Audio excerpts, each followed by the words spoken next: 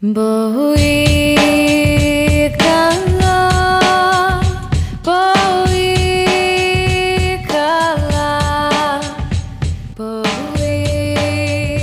kala, boi kala.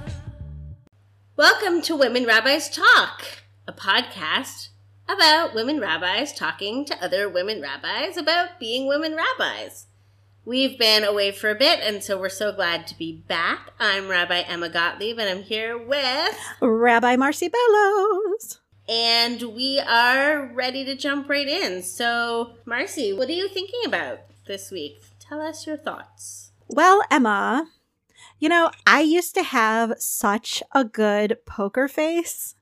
I was the utmost professional with amazing posture, and it was nearly impossible to read what was going on behind my calm facade. This approach to life had served me seemingly well throughout my high school years, into college, and what I had planned on becoming in my career in psychology. It wasn't that my childhood wasn't complicated or emotional or filled with painful complexities.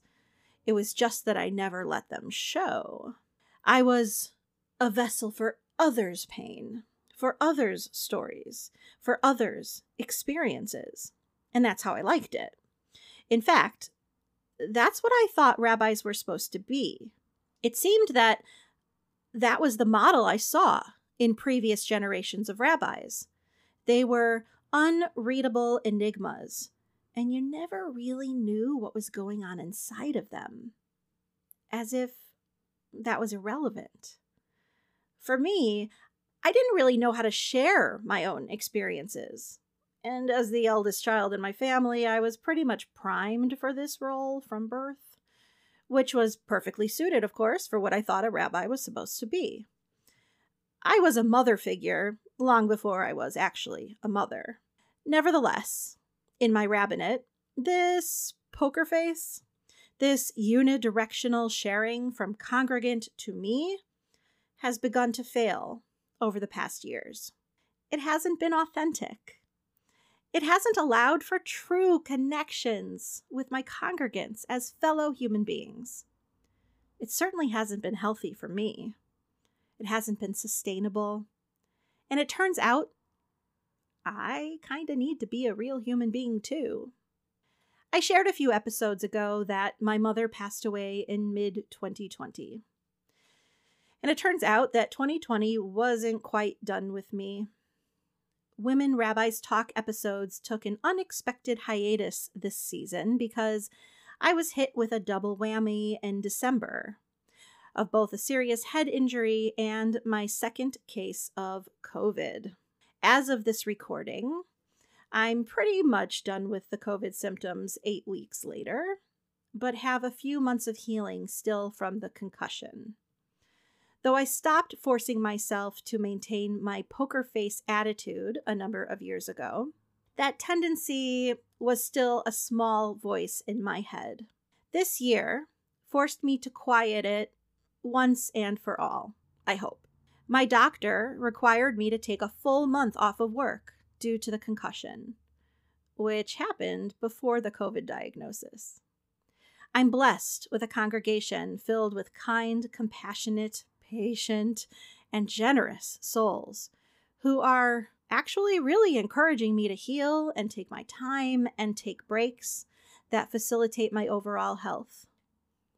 Of course, opening up appropriate parts of my life brings vulnerability and risk, but I continue to learn to trust, to learn that I can be true to my own experiences and still be strong, that being a rabbinic role model means showing how to live all of myself authentically at all times, how to be made in God's image even at the difficult times, how to live various parts of the life cycle which uplift you, as well as the ones which demolish you, how to be on the Mishaberach list for healing, and then how to, God willing, bench Gomel once you've healed. So may we all continue to strive to hear the voice inside of ourselves which calls us to be our true selves at all times, which wants us to share that beautiful divinity with others and to enjoy the process as we grow and evolve every single step of the way. Amen. Amen, Marcy. And I can't help it. I have to do this. My poker face, my poker face. My poker face, my poker face. So what about you, Emma? What are you thinking about?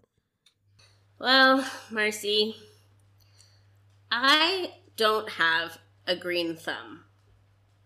Whatever the opposite of a green thumb is, that's what I have. I'm an indoor plant assassin.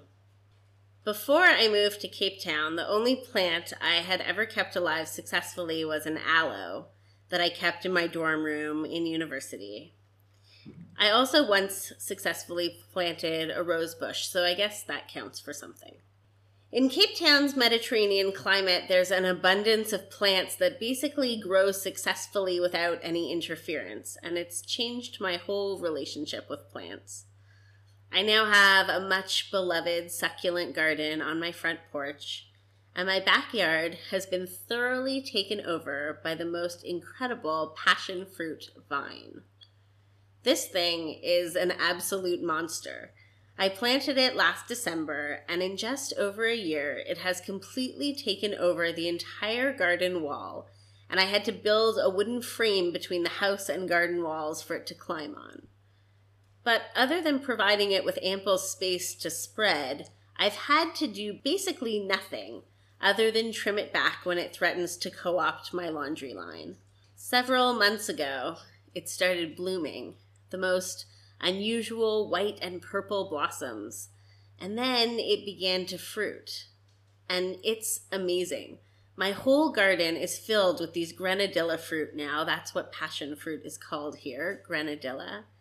They hang down from the vine, and even harvesting them takes no effort because you basically just wait for them to fall off. Every day I come out to find these little purple gifts waiting for me on the grass, and each one of them feels like a miracle to this Canadian girl who finds herself in her own tropic garden somehow down at the bottom of Africa. This past year, so much has been hard. So much has taken an unimaginable amount of effort. Just staying home takes effort. Doing nothing takes effort. Not hugging people takes effort. Not making plans beyond tomorrow takes effort. So this one thing, this incredible vine that just grew without any help, that gives me fruit without any help, all I did was plant it and tell it daily, especially once it started taking over the garden, how incredible it is. The mere fact of this plant that thrives all on its own in this year of all years where it feels like everything is vulnerable and contagious and sick and fearsome. This green vine that pulsates with life and gives life and beauty and fruit without asking anything in return, it just feels truly unbelievable. I rave about my grenadilla to my friends and family daily. And today, my first basket of ripe fruit finally filled up. My friend Jill told me that once I had 10 fruit, we could make cordial. And so today we did. I brought the basket to her home, the only home other than my own that I go into these days. And we sliced them open and scooped out the goopy sweet seeds and boiled them in sugar water. And I brought home a bottle of passion fruit cordial, and I poured myself a glass of sparkling water and ice and put some in, and it was the best thing I've ever tasted. Because I planted something. And a year later, a hard year later, but not hard in relation to what I planted, that thing that I planted gave me fruit. And that fruit, because I watched it grow from a tiny vine to a bowl full of round purple miracles, is the best tasting fruit there could ever be. So many things were awful about 2020. but there were also some pretty incredible and beautiful things that happened along the way. I struggled, we all struggled, we're still struggling, but the world keeps spinning and plants keep growing, and sometimes the simplest of things can also be the most profound. When I got home today with my bottle of cordial, my empty grenadilla basket contained one new piece of fruit that my housekeeper had picked up while hanging out the wash. I will keep gathering these daily gifts until that basket is full again. And then I'll make something else that tastes like a miracle, and I will give thanks for every moment of this life that is touched by beauty and hope rather than fear and loss. Can you hear that song? Amen. Amen.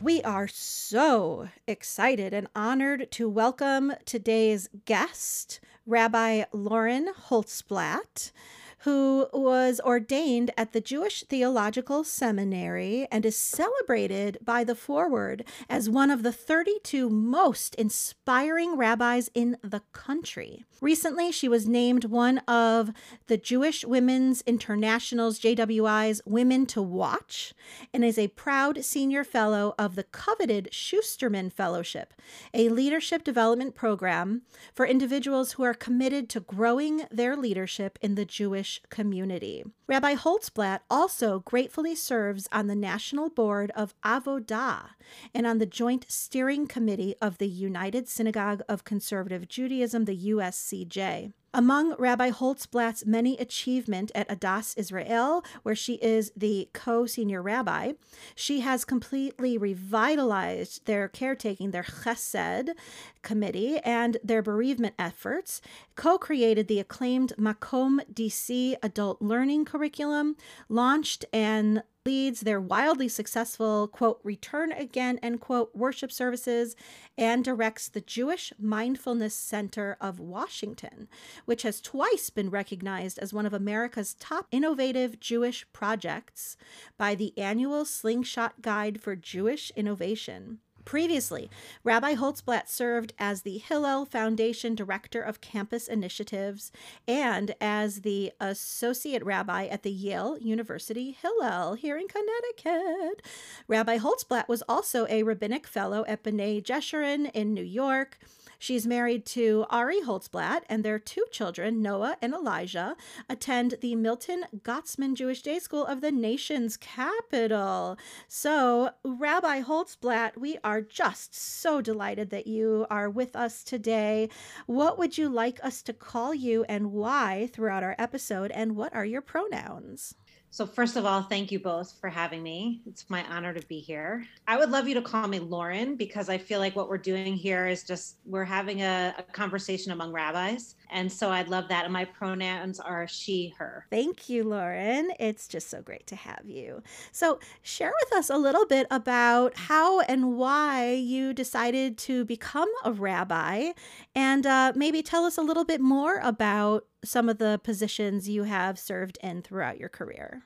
Well, I did not grow up in an observant Jewish home. My parents, I should say, their spirituality was social justice, which is definitely a strong spirituality that I've taken with me throughout my life. But I didn't go to religious school or day school or anything like that. We were not members of a synagogue. And so it's a little far-fetched that I became a rabbi. But really what happened was I always had a very strong spiritual core. I've always felt that there is something in the universe beyond us. And for me, that's God. I think for others, that can be other things. In my search to really find myself as a Jew really came in college. I went to Sarah Lawrence College. The Hebrew Bible you take sort of core curriculum, and that was one of the classes I took. And it was reading the Tanakh from beginning to end.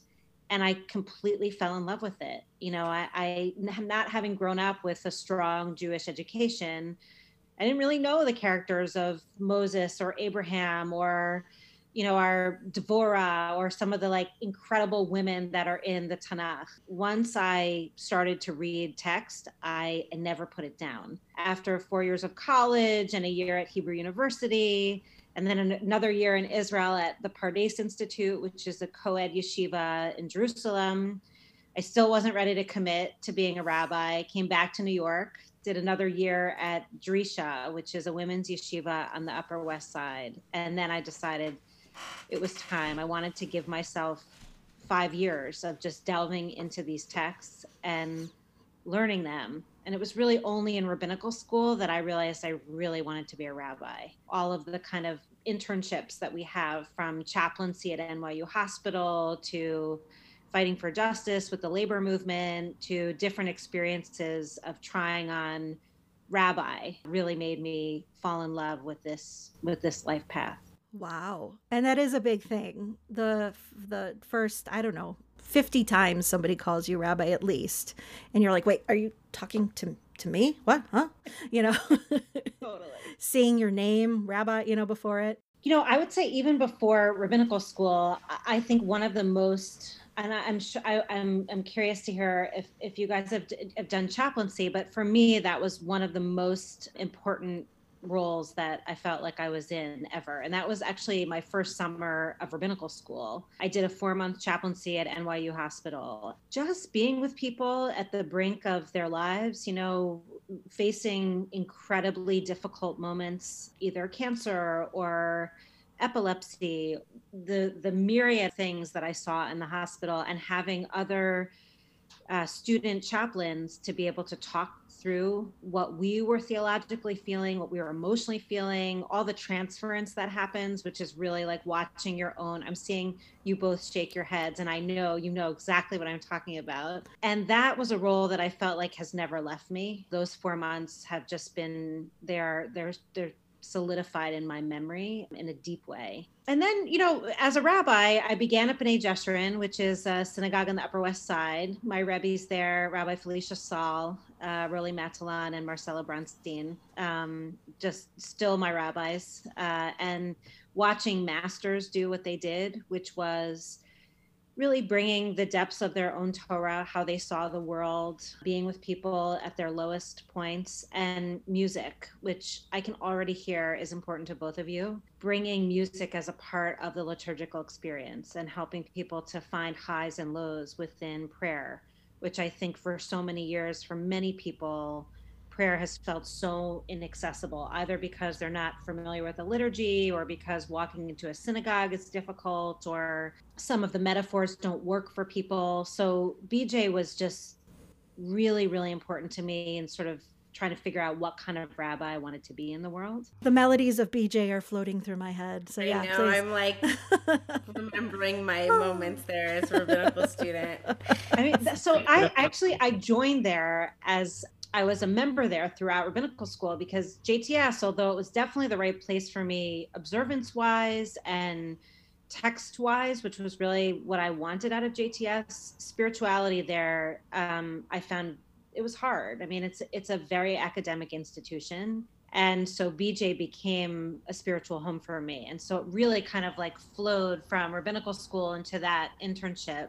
And I have to say, this is what most BJ fellows will say, that when I left BJ, you feel like you're going into Galut, like you really are in exile, because I left New York. I'm a New Yorker, and leaving New York was really hard. And my husband, I got married my 5th year of rabbinical school. My husband, Ari, decided that he wanted to go to law school. He had been working for the labor movement, which was where we met. He got into Yale, and I basically said, if you get into Yale, you go. So we're leaving New York.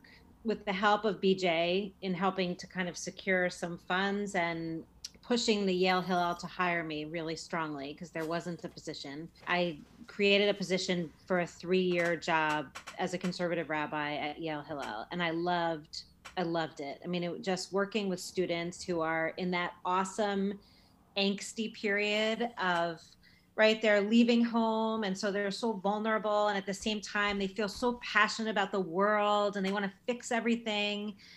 I loved it. I mean, I love being there. I love being on campus. Yale has so much to offer. I audited a ton of classes, which was great to still be a student. I loved the library, just walking in the stacks, at the end of 3 years, when Ari was done with law school, I was like, I'm done. I want to leave. It was really hard for us to build community there because it's a very transient city. Even though I love college students, we were eating Shabbat dinner with them every Friday night, and I was ready to have some peers.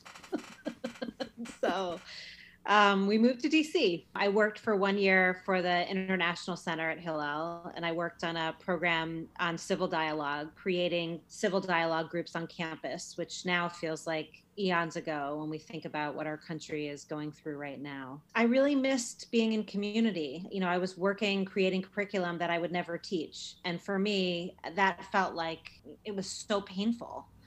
And so a very good friend of mine, Rabbi Shira Stutman, who is the rabbi at Sixth and I for the moment. She's leaving, but she's still there for now. And she connected me with Rabbi Gil Steinlauf, who was at Addis Israel. And there was it was a part-time job to run their lifelong learning. And I took it. I had one child who was 3.5, and I had another child who was brand new. My son had just been born. My husband had, luckily enough, landed a job that I had a little bit of flexibility that I didn't have before. And so a part-time role, I was like, let me get in the pulpit. I don't care how I get in, I just want in. And I've never left. I've been at Addis for 10 years and have had different roles there as first lifelong learning, director of lifelong learning, and then as associate rabbi. And then 4 years ago in this transition to senior there. And it has just been really the gift of a lifetime to be able to work with this community. That's such a beautiful journey to sort of grow in one community in different roles. There are not that many female senior rabbis yet in the world. So can you tell us a little bit about how that's been for you? Any highs and lows or particular things that have stood out to you in that role? I was very nervous about this. I really enjoyed working with the previous senior rabbi at Addis, Gil Steinlauf. And when he told me and the other associate, Rabbi Aaron Alexander, that he was leaving, Aaron and I were very close. And I said, I'm not going to work for another senior. I love Gil and I've loved this time we've had together. And I feel like I'm ready, but I don't want to do it alone. And there was no guarantee they were going to hire us. So the two of us were like, why don't we do it together? One of the other things I was really worried about was that since I had started my career part-time there at Addis, I actually wasn't full-time until I got the seniorship, which is crazy. But being home with my kids was really important to me, picking them up from school, not being on every Shabbat so that I could be with them and that I could sort of protect them from being in a fishbowl. So doing this in partnership was one of the things that I felt like was most important, to be able to have someone else to share the journey with in the workplace and to have someone who was really supporting me at home, my husband, Ari. And I would say, one of the things that the community wasn't immediately excited about having, even though they were fond of Aaron and I, they didn't necessarily really love the idea of having two rabbis at the helm. So it took a lot of convincing. We wrote a proposal, figured out how to split the portfolio, reminded them that this was not going to be two part-time rabbis, but two full-time rabbis, so they would get more than their money's worth. But in terms of thinking about doing this as a woman, all the things. Aaron has a long beard and he's really tall. And he was the dean at the Ziegler School for 10 years, which is a rabbinical school in LA. And so, his specialty is Talmud. So there's a very male package.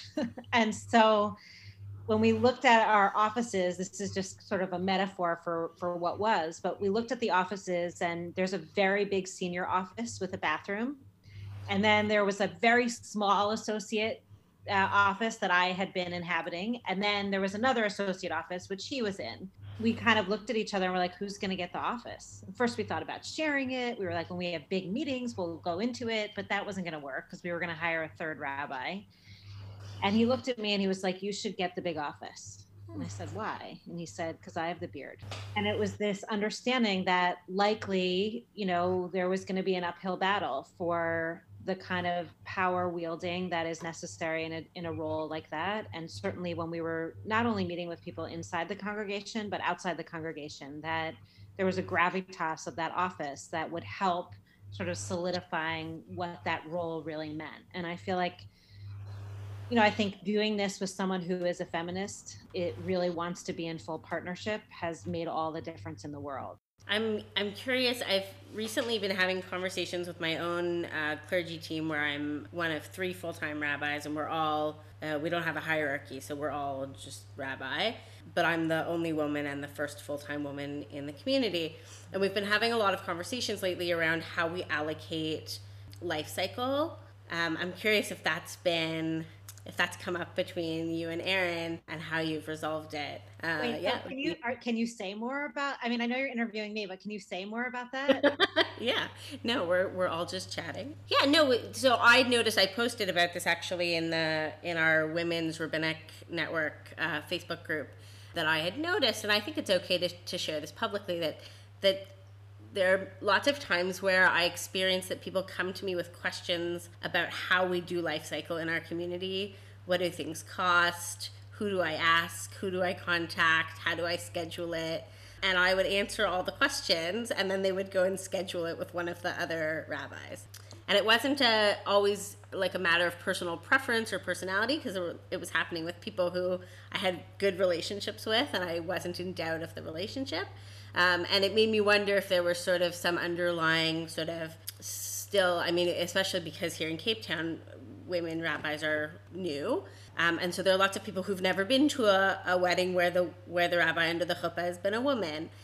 Just kind of, so we're sort of wondering about if there are still some sort of unnamed, unrecognized bias that people are still sort of, when they're imagining who they want under their chuppah, they're still picturing a male rabbi because they've never seen a woman rabbi under the chuppah. And so it just doesn't occur to them that maybe that's even a possibility. So that's sort of a new thing that we're working through, and we're trying to, part of the way that we're trying to work through it is to think about how we allocate life cycle. Is it by request, that people just request the rabbi that they want at their life cycle, or are there ways that we can administrate it more equitably? First of all, I love that you're having that conversation, and I love that your team, sounds like your team is very supportive, and I love, that feels to me so important, because I think, and I promise you I'll answer, but I think so much of what we're doing as pioneers, I mean, we are not the first ones, but we're certainly not so far away from the first women rabbis. And so that idea that this is a journey and we haven't figured it all out, and that we have allies and partners, I think is so, so important. I will say with us, I think one of the things that has taken place is that I am like the nurturer.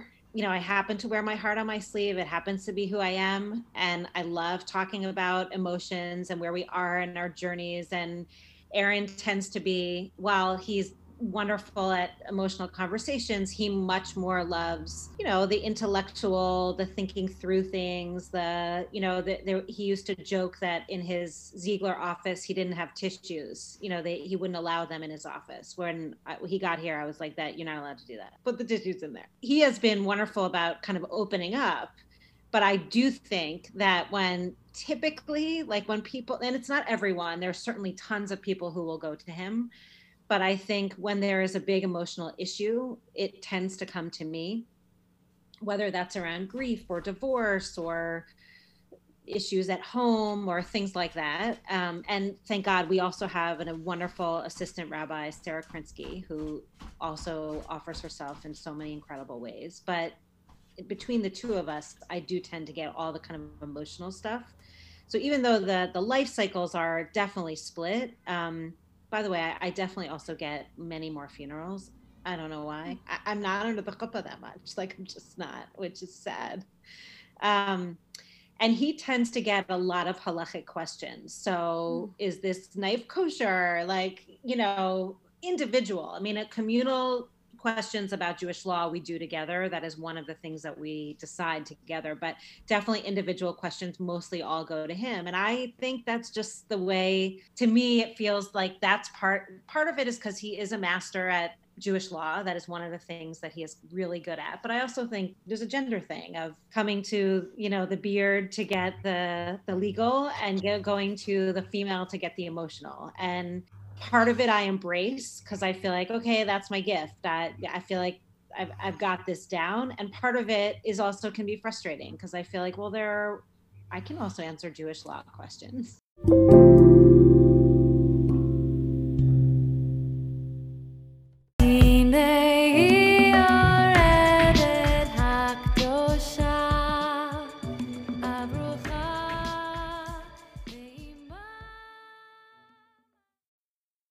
You did get some pretty major exposure. However, I mean, again, this wasn't a chuppah, this was a funeral, but it was probably the most famous funeral of 2020. You officiated for RBG's funeral. I wondered if you would be willing to tell us a little bit about that experience. Of course. Yeah, so it's not lost on me the last question that we just did, and the fact that the forward named me the notorious eulogizer, which was hilarious. And at the same time, I was like, here I am, like, I'm going to go down as like someone you want to do your funeral, which I don't know if that's how I want to be remembered. But so it was the honor of a lifetime. I met Justice Ginsburg in 2014 when my husband, who's a lawyer, clerked for her. And she did not have a rabbi in her life that was someone who she could talk to about Jewish issues. And I was lucky enough to be in close proximity to her. And she reached out to me a few times and to talk about certain Jewish issues. And we solidified a relationship, and it was wonderful. We wrote a piece together for the American Jewish World Service on the women of the Passover story. And it's funny because when she asked me to work on that with her, I saw myself as a Jewish clerk. That's sort of like that's how I imagined it. And so, I talked to her about the piece, and I helped her research it, and I helped her write it. And she said to me, I'd like to put you in the byline when it was time to publish it. Is that okay? I was like, is it okay? Yes, just thank you. Yes, please. Exactly. This is unbelievable. I thought I was just a clerk. Yeah. And over the next, 6 years, I would probably hear from her every 3 or 4 months. Either it was something, to do with, a philanthropic organization that she wanted to know about certain things that were happening in the larger family life. We just kept that relationship going. And then I saw her also at, different clerk events. So it was interesting. It was both having the rabbinic relationship with her and then also the clerk relationship through my husband, because there are reunions that they have every few years. And so we went to her portrait unveiling at the court, or the Christmas party that happens at the court and things like that. And she would come to Addis once a year for Yom Kippur with her granddaughter, Clara, who's awesome in her own right. I will tell you that I assumed I would be doing the funeral eventually. It was not something she and I spoke about. And I knew she was ill the last sort of 6 months of her life. I didn't know, because it really was almost like a state secret, how ill she was. In the last 2 months of her life, she really was hanging on to try to get to November. Basically, I found out that she died when the world found out. It was Erev Rosh Hashanah. We were in our sanctuary, only, right, like 7 of us were there, 10 of us were there, separated, right, by 50 feet and masks and the whole deal, with our cameras on, leading high holiday services. Our assistant rabbi was giving her sermon. Someone on our staff came to tell me that the justice had just died. Like all of you, shock, just total devastation, also because of where America has been and what I knew was going to happen with that seat, all of it. And so I went home, cried with my family, reminisced. I don't use my phone on Shabbat, but I said to my husband, I feel like I should take my phone with me just in case. And he kind of looked at me like, if you haven't heard by now, you're definitely not doing the funeral. And I was like, well, I don't know. I just feel like I should take it. And I took the phone with me. I put it in like a little canvas bag, and put it on my seat. We were supposed to go live at 9 a.m. And at 2 minutes to 9, I looked at my phone. It was ringing, and it was the court calling. Wow. And I was like, this is it. So I said to Aaron, like, you're on. He took the broadcast live, and I took the phone call, and it was her assistant, Kim, who is an incredible human being. And Kim said, Justice had asked that you do the funeral. There will be an official proceeding at the court, and then there will be something at the Capitol later in the week, but I don't know anything about it because it's being run by the Capitol. And so they'll be in touch with you about that. And so, she said, would you be willing? And I said, as I said to you, it would be the honor of my life to serve the justice in this way. And from there, I had to figure out what in the world to do. Do you want me to keep going? Yes, this is amazing. So. We're on the edge of our seats, and I'm sure our listeners are too. So just keep going. Okay. So basically, I had to get through Rosh Hashanah, and we and I was not allowed to share with anybody what was happening. And so I, of course, told my husband, I told Aaron, and I sort of was like, I didn't even know what it was going to be. And so basically, Kim said, well, I'll be back in touch after the holiday. And so I knew the funeral wasn't happening right away. And on Sunday night, I spoke to the court, and they said, the proceeding would be the following Wednesday. And I had 7 minutes. And I said, I asked, did the justice leave directions for exactly what she wanted me to do? And they said, no, this is your role. And they gave me actually recordings of Justice Stevens' funeral and Justice Scalia's funeral.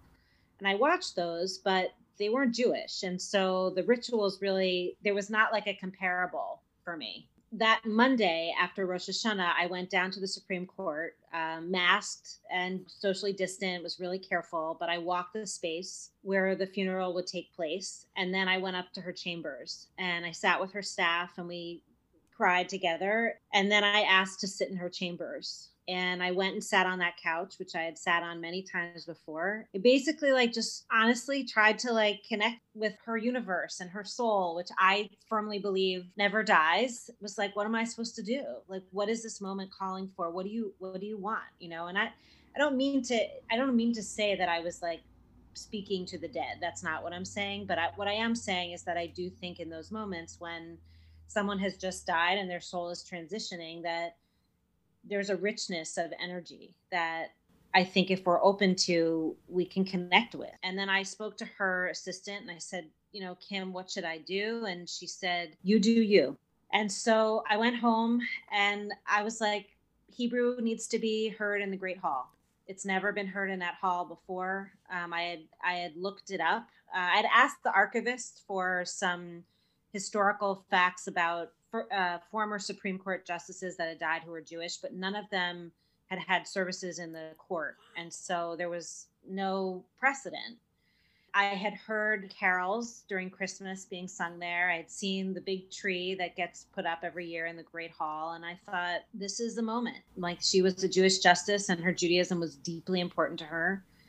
I'm going to sing El Male, and I'm going to, for those of listeners who don't know, that is something we sing at someone's funeral, and Psalm 23, which I felt both bridged the sort of Judeo-Christian world, because it's a psalm that is so well known, and also singing it in Hebrew, which felt really important. And then I thought I need to give a eulogy. And when I wrote what I wrote, I felt that I needed to both speak about the justice, and I also wanted to speak to America, because I knew that people were in dire straits. Felt like the last huge blow of 2020, this year that has been so unprecedented in so many ways, in the last 4 years that have been so difficult, that I felt like I needed to speak to this country and to remind this country that she has a legacy that we need to fill, which is that of justice and hope.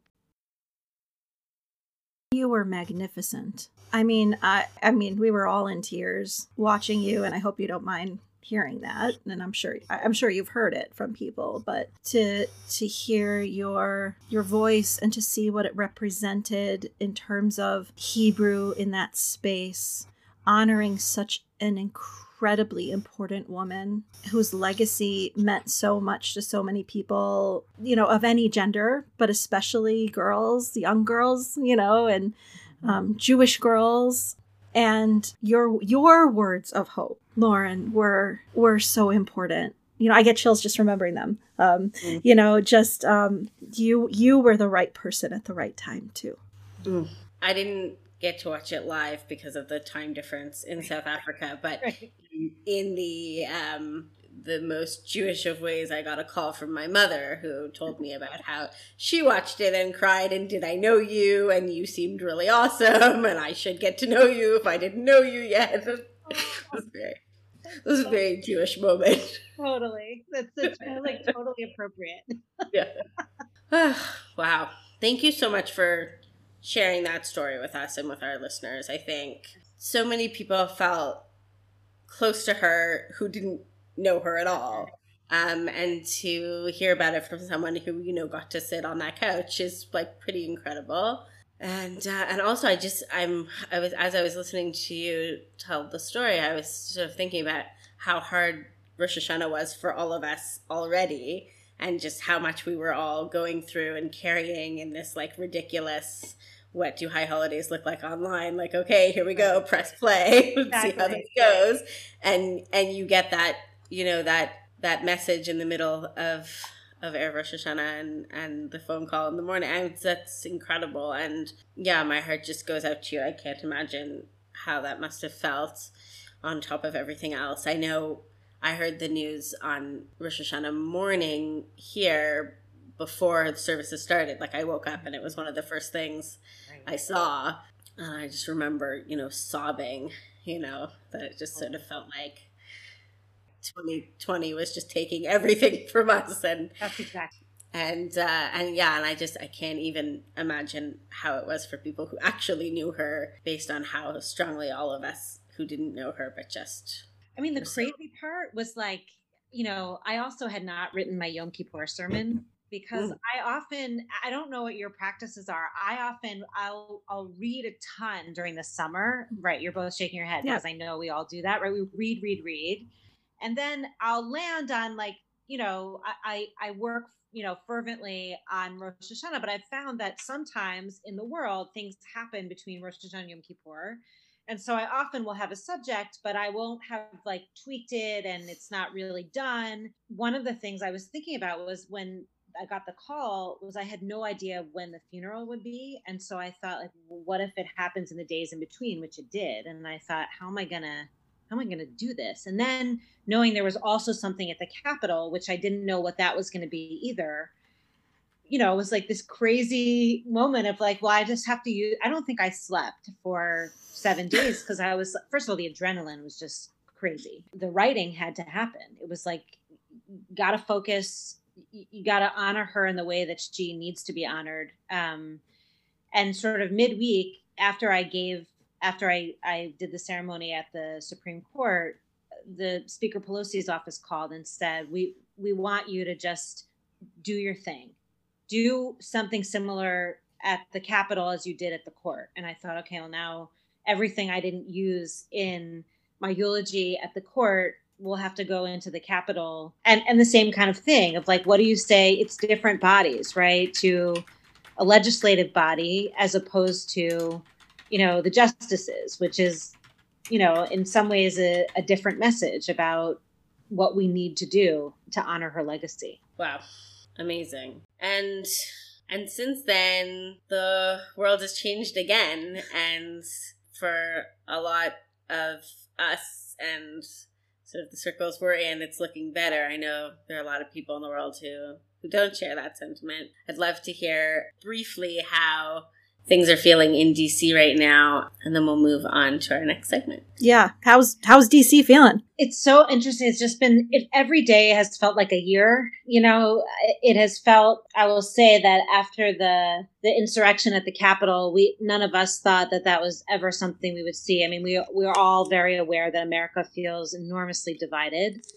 And that's a reality that I think we're going to have to deal with over the next 4 years. Seeing those images of that place that is the People's House being destroyed like that and having a Confederate flag flown in the rotunda. I mean, it was devastating and scary. And then having 20,000 National Guard troops thank God they're here, but having them here and the streets basically shut down. I mean, DC became in some ways a ghost town because people were staying home. I mean, we've been staying home anyway, obviously because of the virus, but there was something different. I mean, there was an eerie quiet that was here. Kids who are 12 and 9, very aware, and sometimes I think too aware, because there's a feeling, there's too much anxiety for a kid to deal with. I mean, adults, right? For us, there was a lot of anxiety. And I think there was real nervousness around, first of all, devastation that none of us could go to the inauguration because all the schools closed for inauguration in DC. It's a huge day here.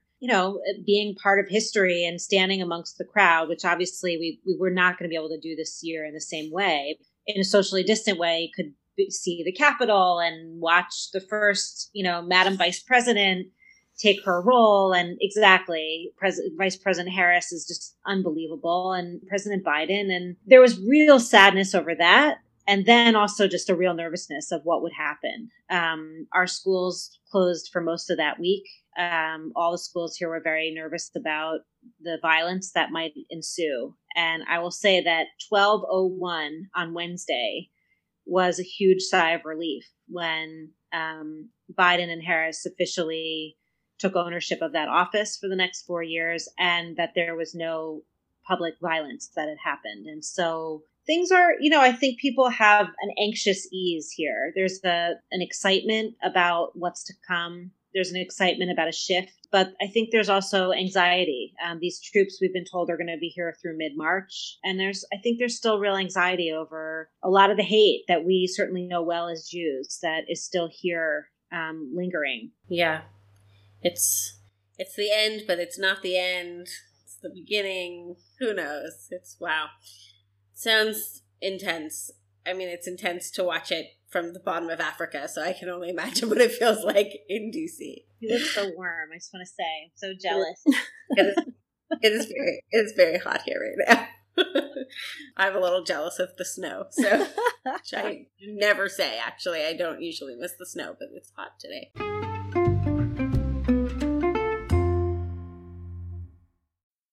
We're going to jump to our questionnaire my hair segment and have a little fun with you before we let you go. All right, so we're going to just jump right into this. And it's kind of meant to be rapid fire, first thing that comes to your mind kind of thing. Who was your first woman rabbi, either in your home synagogue or that you were first aware of? Rabbi Donna Berman, who is a Reform rabbi, and she was at the Port Jewish Center when I was growing up, and I loved her. Tell us about a woman that inspires you, Jewish or otherwise. So at the moment, I would say Stacey Abrams. I feel like she's just a master organizer. She took defeat and decided how to reorganize and to bring, the power of voting to so many people in Georgia. And I'm just totally inspired by her. Yeah, how did she do that? She's amazing. Unbelievable. Fill in the blank. Being a woman rabbi is, or women rabbis are. They're super women. I feel like we have this ability to multitask and to make that a superpower rather than a distraction. I think we bring something very new to the world in the rabbinate that was not here before. What do you think would surprise people to learn about women rabbis? It's a great question. Okay, I have to be quick.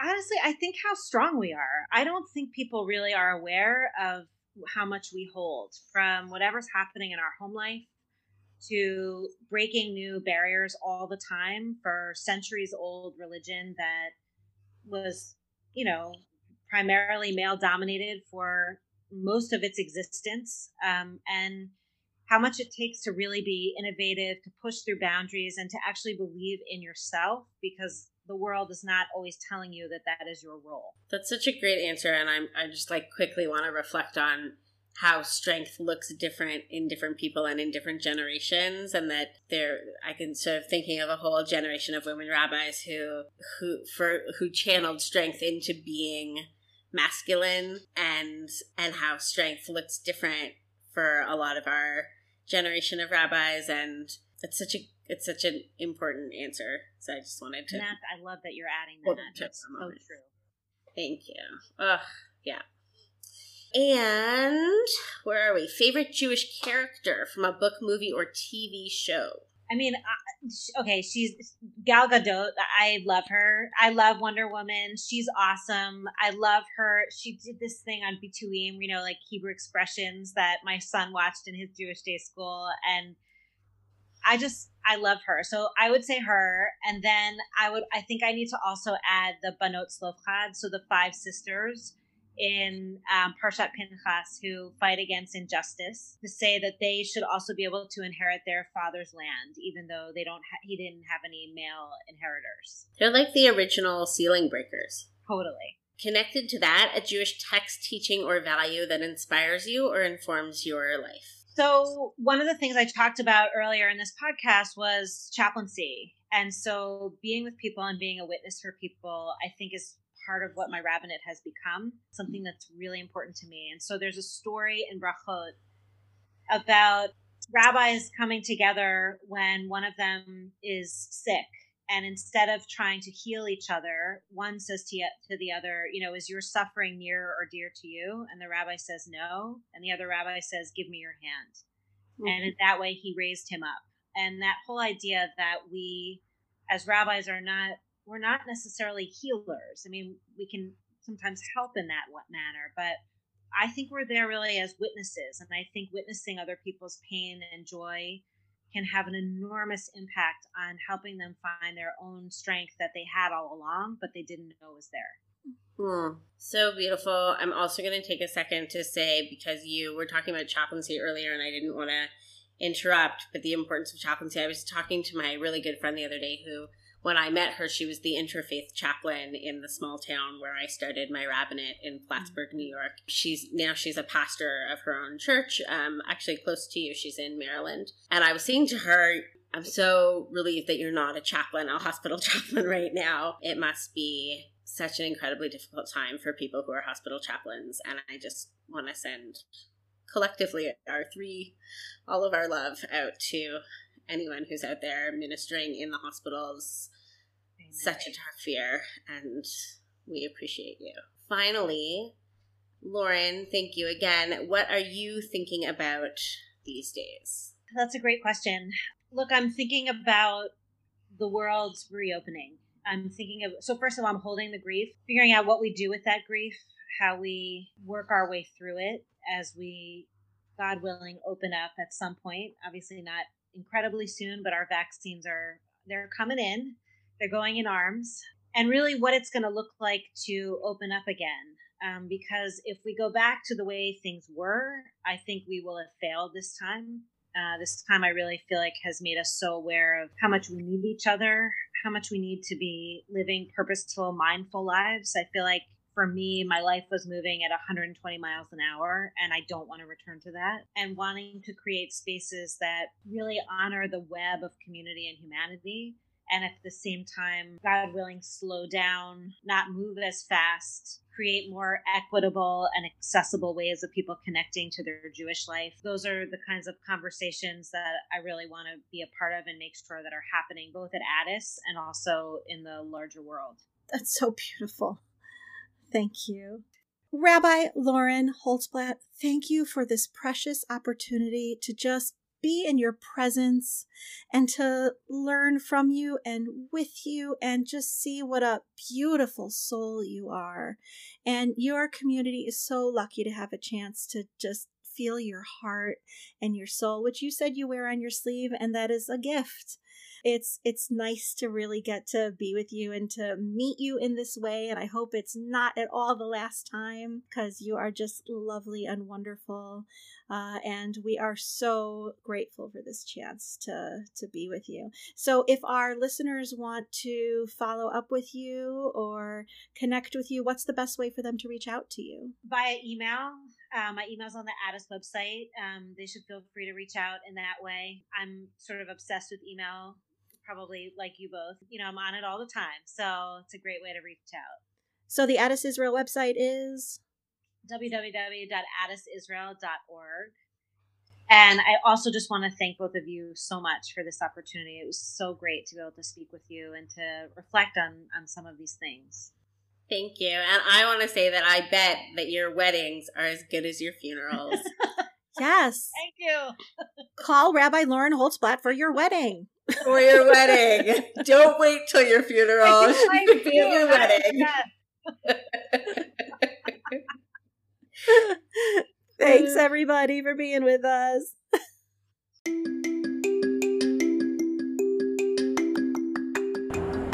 And thanks to all of you for listening. We hope you've enjoyed this episode of Women Rabbis Talk. You can be in touch with us on Facebook at facebook.com/Women Rabbis Talk and on Instagram at Women Rabbis Podcast, or by sending us an email to Women Rabbis Podcast, that's Women Rabbis Podcast, at gmail.com. Or you can leave us a voicemail at anchor.fm/Women Rabbis Podcast. We'd love to hear your thoughts and feedback, and don't forget to submit your Ask the Rabbi questions. Thanks so much to Seth Lindenman and to John Claude Haynes from C. Robin Tech for their help with sound tech setup. Our music is written by Aviva Chernick and performed by Jaffa Road. Our podcast is hosted on anchor.fm and is available more or less wherever you find other awesome podcasts. Don't forget to subscribe, share, rate, review, and of course, return and join us again soon. And we edit this ourselves, so a big thanks to you, Emma. And thanks to you, Marcy. And with that, we are out.